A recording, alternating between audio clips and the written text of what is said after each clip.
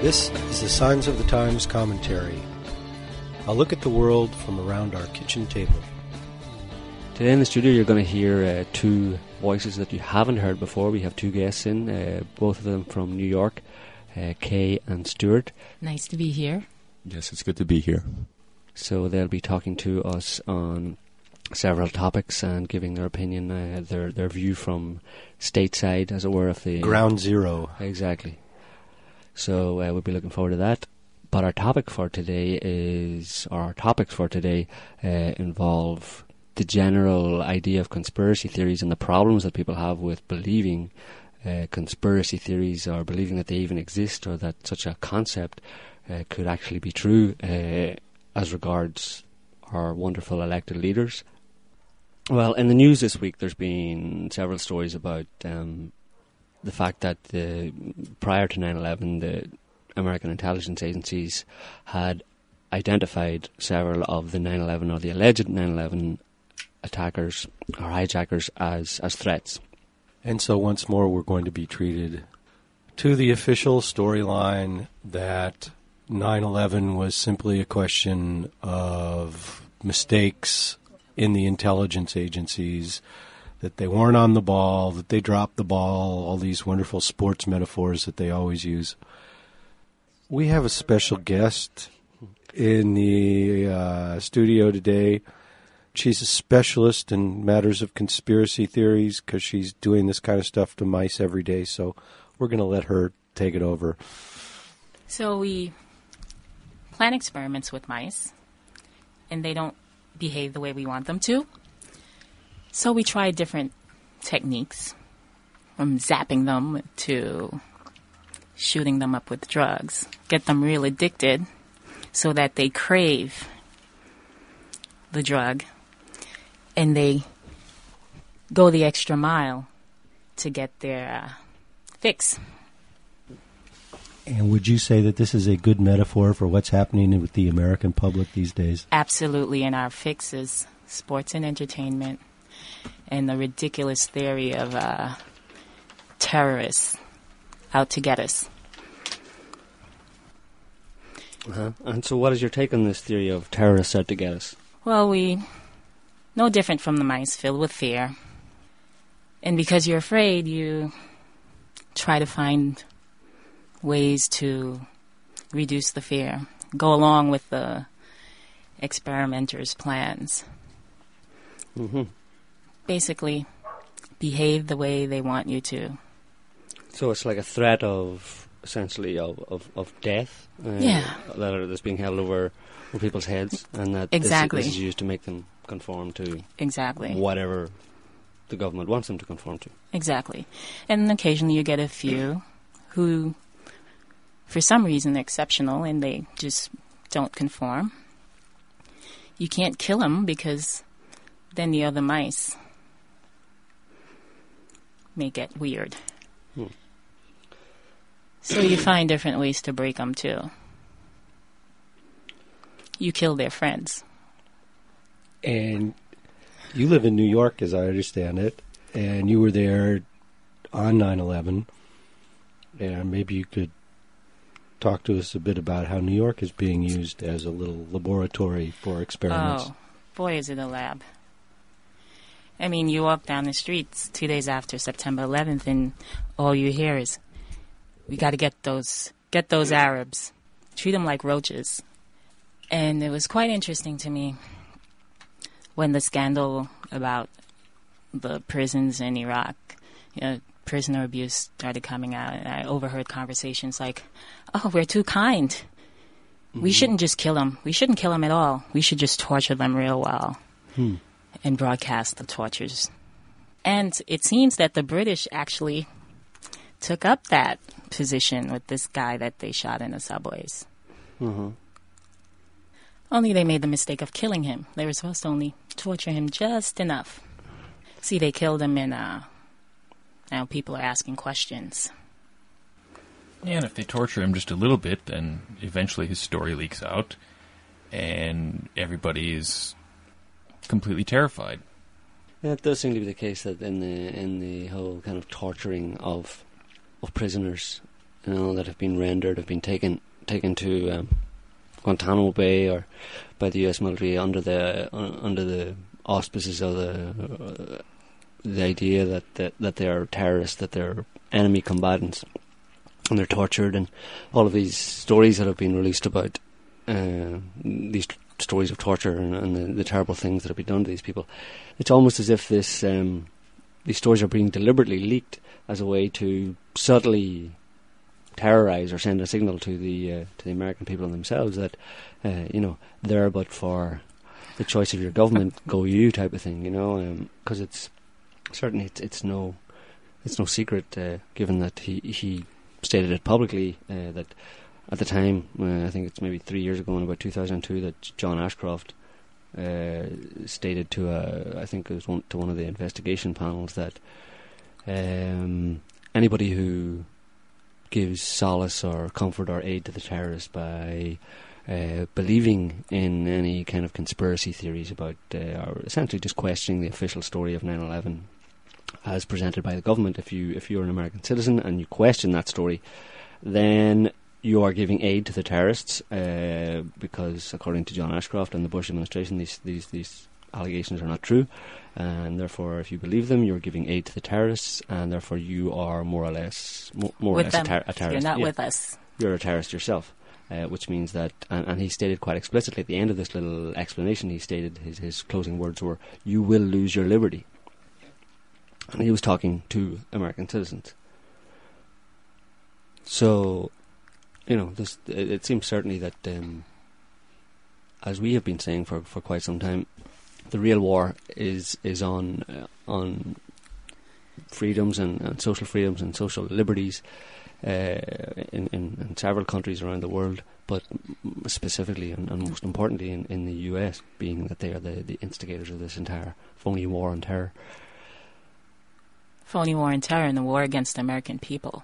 Yeah. I mean, because I think the most insidious war is when you think that you're not at war. I think most Americans think that we're at war with people over there. Mm-hmm. They don't realize that their government is at war against them. And it will be quite shocking. Well, it is quite shocking for me, seeing it happen, see the battle play out. Yeah. I mean, just on that point, there's a few mainstream news articles that from about this time of the year in 2002, in the midsummer of 2002. One of them is from the Sydney Morning Herald of June 22nd, 2002, and the title is "Foundations Are in Place for Martial Law in the US." The first paragraph states, "Recent pronouncements from the Bush administration and national security initiatives put in place in the Reagan era could see internment camps and martial law in the United States." And another article from the Los Angeles Times of August 14th, 2002, entitled "Camps for Citizens, Ashcroft's Hellish Vision. Attorney General shows himself as a menace to liberty."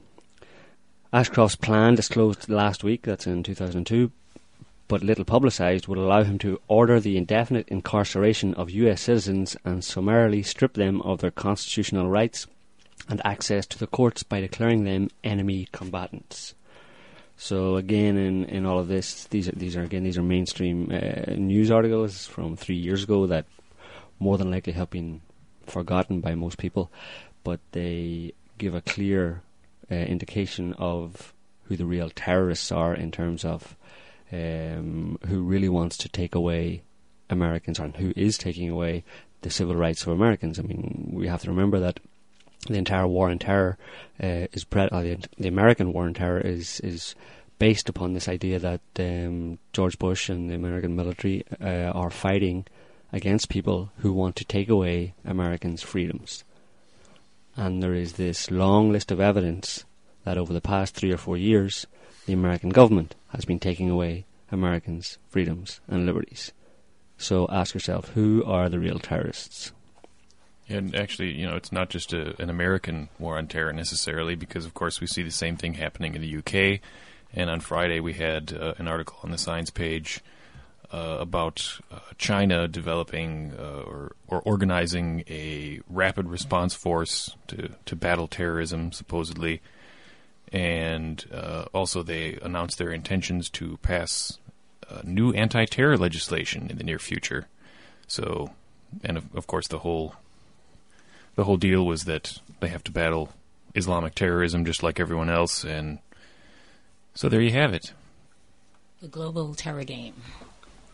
It's not something that happens overnight. In fact, you talked about the article in camps for American citizens and enemy combatants, and there are American citizens already in Guantanamo Bay. You know, there's Padilla and one or two others who are American citizens, and they essentially have no rights.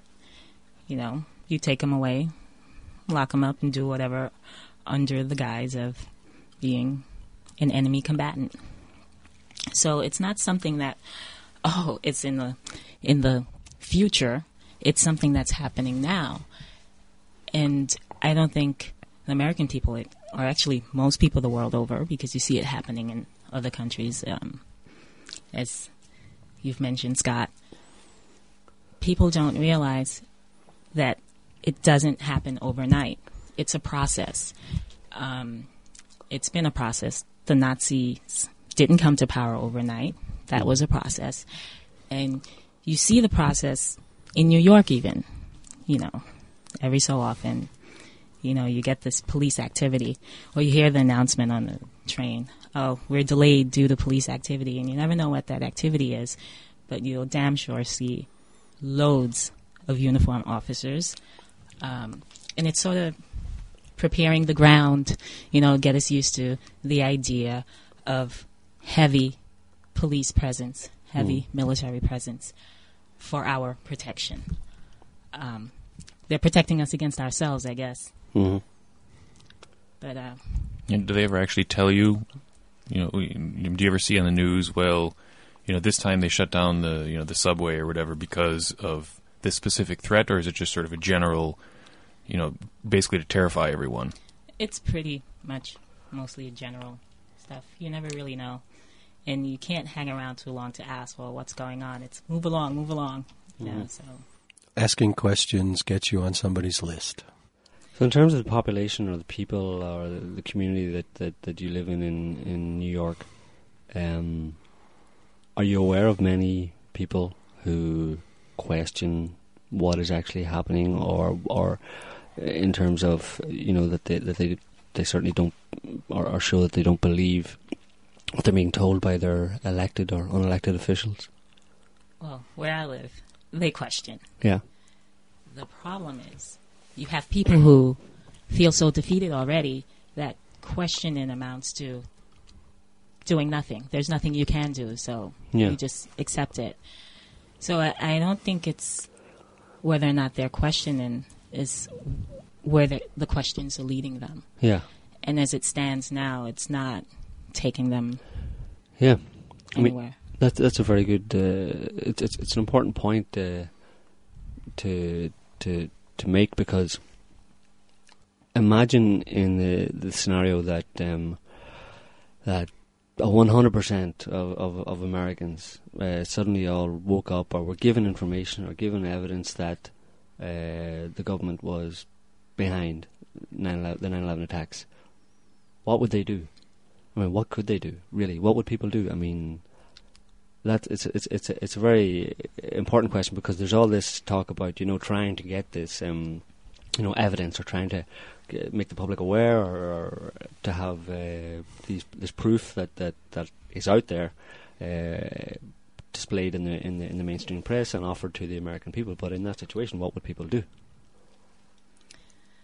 I actually could not tell you. Yeah, because the way it stands now, even if every single person is aware, when you look at how the Supreme Court's being manipulated, actually the Supreme Court did exactly what the government wanted anyway, by appointing our wonderful president. But when you look at all the branches of government being manipulated, if people find out what's going on, I mean, what do? You force Congress to change the laws or you force them to bring down indictments and throw the president out. I mean, that's not going to solve the issue. And I honestly don't know at this point. Yeah, because it actually ties into a slightly different or a parallel topic, which is it's a question that has been put to us quite often in the past by, let's say, 9/11 conspiracy skeptics, that that the way that we and a lot of other 9/11 researchers present the case for a 9/11 conspiracy to certain people is just completely unrealistic, because they claim that there is simply no way that that kind of organisation, or the organisation that would be required to carry out 9/11 as an inside job, just doesn't exist in the various agencies within the US government and the judicial system and all the different arms of government that would have needed to have been in on the conspiracy. That there isn't the coherency between them all. That something would have got out. That something would have leaked. That they wouldn't have been able to get away with carrying out 9/11. To which we respond generally that, number one, they didn't get away with 9/11. They carried out 9/11, but they didn't get away with it because it certainly seems from our research that there are a significant percentage of Americans who do, to some degree, doubt the official story of 9/11, that they, to some degree, believe that their government knew something at the very least, or was maybe even complicit in the 9/11 attacks. And that's not surprising, because there is an overwhelming amount of evidence to suggest that, at least to suggest it. The second point that we make to such an allegation is that 9/11 was almost certainly planned, or the planning for 9/11 occurred or began, 5, 6, 7, 8 years, even 10 years before 2001. That the first procedures and pieces of the plan were put into place and put into operation way back. So you're talking about front companies being set up that are actually real companies, but companies that ultimately have their purpose in facilitating the 9/11 attacks. You have these many years to for the core conspirators, let's say, to take into account the possibility of leaks. Yeah, and use it to their advantage. And to bribe or manipulate or get certain people, key people, into certain positions or get them on their side. So they had a long time they had as much time as they figured they needed to carry this out. And with criminals, they don't all have to be competent. You just have a group of people who have a particular goal. They could be at each other's throats regarding everything else, but if this gets them what they want, they'll cooperate enough. Mm-hmm. It's what's in it for me kind of a thing. And that's a fundamental characteristic of human nature. Mm-hmm. You get people working together to accomplish things, and they do it in secret. And as Richard Dolan points out in his book, UFOs in the National Security State, this is a fact of life. And speaking of Richard Dolan's book, UFOs, the National Security State, Joe had mentioned that many people think that it would be very difficult for all these conspirators to work together because, of course, they're in many different agencies, and, well, how would this happen? An even more fundamental complaint, if you will, that people have is that a conspiracy of the magnitude required for 9/11 isn't something that could necessarily be kept secret. And this is something that Richard Dolan talks about in his book. And we should probably note that many of you perhaps are not interested in the UFO phenomenon, and so the title UFOs in the National Security State might put you off a little bit. The interesting thing about Richard Dolan's book is not only is it extraordinarily well researched, but especially if you have the first edition of the book, which you can get on Amazon and also at keyholepublishing.com. In the first edition of his book, he included a lot more material regarding sort of secret operations, and there's a great deal, as the title implies, the national security state. He covers a lot of data about various conspiracies and other projects that aren't necessarily related to UFOs, but that illustrate the secrecy within the national security state, as he puts it, the secrecy within the U.S. government. And to that effect, he writes, "The very label conspiracy serves as an automatic dismissal, as though no one ever acts in secret. Let's bring some perspective and common sense to this issue." And he goes on to describe that the United States is composed of a number of organizations, corporations, bureaucracies, interest groups, and that sort of thing, which are conspiratorial by nature. They're hierarchical. All the important decisions are made by a handful of powerful people, and those decisions are made in secret. I mean, if you think of the most simple example would be psychopathic corporations. They're run by a board of directors, often the board of directors, the people on the board of directors of one company will be on multiple other companies, which perhaps there are some conflicts of interest there.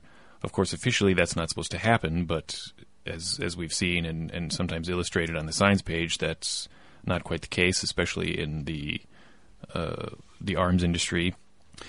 And he also writes, "Within the world's military and intelligence apparatuses, this tendency is magnified to the greatest extreme. During the 1940s, the military and its scientists developed the world's most awesome weapons in complete secrecy." And he goes on to discuss the Manhattan Project.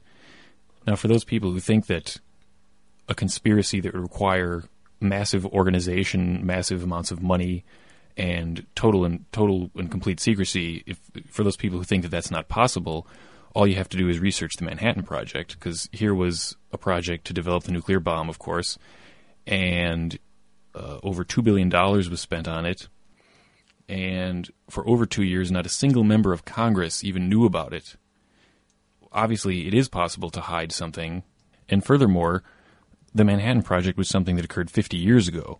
So obviously, if they could pull this off 50 years ago, now with the technology available and the control available, because you think that information propagates more rapidly and you have the internet. Well, at the same time that these technologies are being developed, means of controlling not just the technologies like the internet themselves, but also the human population have been greatly advanced. Yeah, so the ability to control populations today and control the information that gets out to the population today is arguably much, much greater than it was 50 years ago when they were able to do it as well. And even look at the Energy Commission that Dick Cheney was chairing back at the beginning of the Bush administration.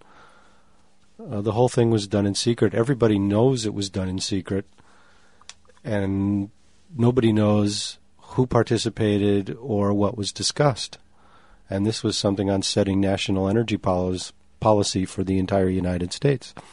And then people say, well, I work in the Pentagon, and the organization simply isn't there. No one in the Pentagon could be involved. Well, Dolan also writes, during and after the Second World War, other important projects, such as the development of biological weapons, the importation of Nazi scientists, i.e. Operation Paperclip, terminal mind control experiments, which Dolan discusses to a large extent in his books, and the information is, again, very well researched and thoroughly fascinating. Also horrible, but fascinating. Nationwide interception of mail and cable transmissions, infiltration of the media, universities, secret coups, secret wars, assassinations, and all of this took place far removed not only from the American public, but again from most members of Congress. So you have a handful of people who knew. And furthermore, talking about the Pentagon and the defense industry and how it's not organized or perhaps capable, Dolan notes that since the 1940s, the U.S. defense and intelligence establishment has had more money at its disposal than most nations. So, basically what we're saying here is that, first off, conspiracies are part of human nature. If there were no conspiracies, knowing human nature as we know it, if there were no conspiracies, we would have to ask, why are there no conspiracies? What's wrong here? Obviously, people, being as they are, being human beings, should be conspiring. There's something wrong. We're on the wrong planet or something, right? So obviously, the idea that a few people might get together and decide to, increase their own personal wealth or power and do it in secret and not tell anybody is hardly a remarkable or amazing concept for people to grasp. I mean, conspiracy is a natural part. I mean, right or wrong is a natural part of human existence. I mean, anytime you have a hierarchy, that implies there's a boss somewhere, and that means that certain people have control over certain other people. And obviously, all the decisions that the higher-ups will make are not going to be made publicly, because if the whole point of the hierarchy is control, then some of those decisions will necessarily be secret. So, to all these people who say, well, do you really think there could be a conspiracy that's that huge? That belies a certain ignorance of the historical data and the facts. Yeah, I mean, it's the only thing that would limit the U.S. government being involved in, or any government being involved in a conspiracy of the magnitude of 9/11, for example, would be the level of their power and control and influence. And as Scott has just detailed, giving examples from Richard Dolan's book, the U.S. government certainly has more than enough money, control, power to carry out a conspiracy of the magnitude of 9/11. Not only that, but just as a way to maybe seal the case and close the case on this, we can look at several historical precedents, where the U.S. government has indeed carried out attacks against its own people, because this is one of the problems, or it's one of the later problems that people run up against when they try to get their head around the idea that 9/11 was an inside job. While we may be able to convince them that A, conspiracy exists, and that B, the US government and perhaps other governments in league with other governments were capable of carrying out 9/11, they then balk at the idea that the US government would kill its own citizens, would murder its own citizens for whatever, for some political goal or personal goal. But on that point, again, as I've said, we just look back to historical precedents and events in the last 100 years that show that the US government, or previous US governments, have done that and have not hesitated to sacrifice the lives of US citizens to further their own agenda. There's something about the very term conspiracy theory, just to make this point, is that it seems to be a dirty word in the minds of many people. There is an almost inherent subtextual meaning behind conspiracy theory that allows for many people to dismiss the very possibility that things are, plans are created in secret. So somewhere along the road, at some point through our media, through our textbooks, through what we've been taught, we have been taught to, just like the term little green men, think of conspiracy theory, quote unquote, in a certain way. And that's, I mean, if you think about it, the idea of being accused of being a conspiracy theorist, I mean, that elicits a certain emotional reaction, a very powerful emotional reaction from people, and it's even more powerful than even like racial and ethnic slurs. So just to give some examples of these historical precedents where the American government was very willing and eager, in fact, to sacrifice the lives of American citizens to further some agenda. In 1898, you had a very brief Spanish-American War, which was started essentially by the blowing up of a U.S. ship, USS Maine, which was blamed on Spain. The result of this attack on the Maine was that the U.S. military at the time invaded Cuba, among other islands or territories off the coast of the U.S. that belonged to Spain, and basically took them as part of U.S. territory. It came out then in later years that basically this had been the entire war, and the entire rationale for the war and the reasoning for the war had been completely faked. At the time, as we said, the Maine was, when it was blowing up and with the death of many U.S. sailors, this was blamed on Spain, but as it turned out, it was the American government itself that had planted a bomb and blown up an American ship to simply justify their desire to take this territory from Spain. So they could declare war. They could declare that they had been attacked by Spain, and wage war. Now that's a concept and an idea and an example that should be ringing some alarm bells, or at least registering a note of recognition in a lot of people when they hear that, because it bears striking similarities to what we allege happened on 9/11. 9/11 was an attack on the American people or on the American government, on both, and the result was that the US government and the US military used it as justification to wage war and to take possession of other countries around the world. Control more resources, control more people. That's what it comes down to, which I think brings us back to this whole terror thing. And there's been all sorts of speculations as to why we're fighting this war on terror. A popular one is the idea about oil, which may be part of it, but I think it goes a lot deeper than that. You can see the build-up towards Iran as well. And you also have to wonder, what are they planning now? Because obviously they really, really want to go to Iran. Probably if they're not already there, secretly. And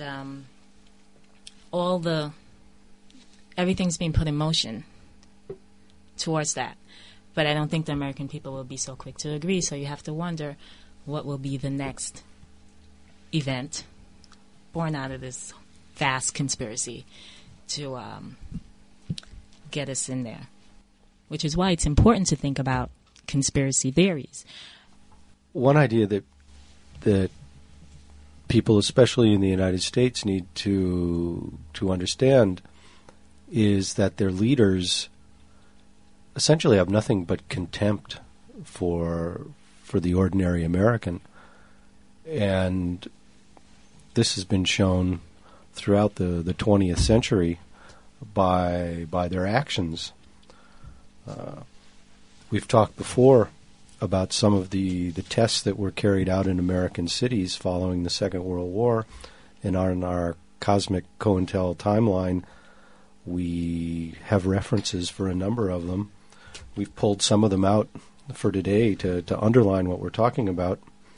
In 1950, there were 6 experimental biological warfare attacks by the U.S. Army from a ship along San Francisco Bay. And the ship was just steaming around the bay, dumping toxins into the air, and the objective of the exercise was to study the offensive possibilities of attacking a seaport city with a biological warfare aerosol from offshore. And then monitoring devices were situated throughout the city in order to test the extent of the infection. And by September 29th, patients at Stanford University's hospital in San Francisco were found to be infected by some of these toxins. And this type of infection had never before been reported at the hospital. 11 of the patients became infected and 1 died. Are you saying that the U.S. government in the past has carried out a biological attack on its own people? Yes. In fact, they've carried out several of them. In 1951, they carried out they began testing in open air, and these tests continued right through 1969. In 1953, the U.S. military released clouds of zinc-cadmium sulfide gas over Winnipeg, St. Louis, Minneapolis, Fort Wayne, Maryland, and in Virginia. And they also continued to spray American cities with other biological agents. Interesting, though, we see that they concentrated on the black sections of some of these cities, such as St. Louis. And then they arranged for the local police surveillance to minimize the possibility of loss of equipment. So the fact that the leaders of the U.S. would be conducting these kind of experiments on their own citizens shows that for them it means nothing that these are Americans. These are just guinea pigs. And they're not patriots, and they don't care at all for the United States. All they care about is their own power. There was also, again, on our timeline, there was a project done in 1945 related to the Manhattan Project, and in that one, 1 to 10 micrograms of plutonium were injected into a human being without his knowledge. That occurred on April 10th, 1945, and the results of that little experiment were sent back to Los Alamos for analysis, and so you can kind of see why they wanted to keep at least certain aspects of the Manhattan Project secret. And in 1965, prisoners at the Holmesburg State Prison in Philadelphia were subjected to dioxin, the toxic chemical component of Agent Orange, and later they were studied for the development of cancer, which pretty much indicates that Agent Orange was a suspected carcinogen all along. And then we have the story of the prisoners who were used to test the effects of radiation during the detonation of a nuclear device. So you have, it's biological agents, radioactive tests. In 1949, the Army sprayed 239 cities with bacteria and pathogens as part of, again, secret testing of biological weapons. And so we can certainly conclude from all this that quite a number of Americans became very ill and certainly died. Yes, they're all really good examples of just how much or how little the successive U.S. governments over the years have really thought of the lives and how little they've valued the lives of their own citizens. But in terms of 9/11 and the clear evidence for there being a government conspiracy and the reasons for that conspiracy, i.e. what has happened after 9/11, there's a very striking historical precedent in the events of Pearl Harbor during World War II, where it is now accepted historical fact that President Roosevelt or his administration at the time were well aware of the fact that the Japanese were going to attack the fleet, the American fleet in Pearl Harbor, and in fact that they had actually provoked and enticed the Japanese to attack. They had basically set it up for them to come and attack the U.S. fleet in Pearl Harbor, and that day the death toll was 2,400 or 2,400 American sailors, all innocent American sailors, which isn't that far off. It's just maybe 500-600 people less than the number of people that were murdered on 9/11. So, for people to have a problem with this idea that their government would sacrifice their own citizens or its own citizens to further their own goals is really, first of all, it's completely unfounded because there is historical evidence, and it's not facing reality. You just have to look at human nature and look at what happens to people. Human beings, when they are when they gather so much power and control to themselves, first of all, they become extremely subjective. They're sitting above everybody. They think they're better than everybody. That they can do as they like. Essentially, that they're untouchable. And as they go through that process of they're removing themselves from the ordinary person, and the ordinary person becomes less and less valuable and less significant to them, to a point where really they're just like ants. They're as insignificant as bugs to these people. So, and when they're sitting at the top of their skyscrapers, that's what the people look like. When they're looking out over and the that must city. Confirm their suspicions. Their beliefs. They say, "See, we're right. They are ants. Squish them." So this kind of ties into one of the questions that we get most often about our analysis and our reporting and the books that we've. Or the articles that we've published on 9/11. As our listeners will be aware, we produced the Pentagon Strike Flash presentation, which has been seen by hundreds of millions of people around the world at this stage, and naturally we received a lot of correspondence, a lot of feedback on that, and a lot of it was quite negative in a way because of the nature of the presentation itself, the content. Because clearly, if we put forth the idea, as other people are, doing also, if we put forth the idea that Flight 77 did not hit the Pentagon, then the immediate question that people seem to think that we should answer is, well, what happened to it? And it's almost like they ask this question, in a way that they're defying us to suggest what is completely obvious, and even more so, more obvious now, given what we've just talked about, that if Flight 77 did not hit the Pentagon, which it almost certainly did not because of the evidence that there was no large 757 airliner or the wreckage of an airliner like that at the Pentagon or that impacted the Pentagon, then something else obviously hit the Pentagon. It was not Flight 77. So what happened to Flight 77? And we're talking about this in terms of a large conspiracy where before Flight 77 didn't hit the Pentagon, the US government had already essentially executed or sacrificed the lives of 2,000 people. So why would people suddenly... We find it difficult to understand why people have a problem with the fact, or coming to the conclusion, the very obvious conclusion, that the US government simply diverted Flight 77 to some military airbase somewhere and disposed of the people and the plane. And actually related to the Pentagon strike, earlier this week, there was an article about someone in the U.S. military who stepped forward and said that, no, it wasn't a 757 that hit the Pentagon. It was some sort of missile, perhaps with a depleted uranium warhead. They found, he claims they found traces of radioactivity at the Pentagon crash site. And so this would tend to support the theory, of course, that the theory presented in the Pentagon strike flash, that it was not a 757.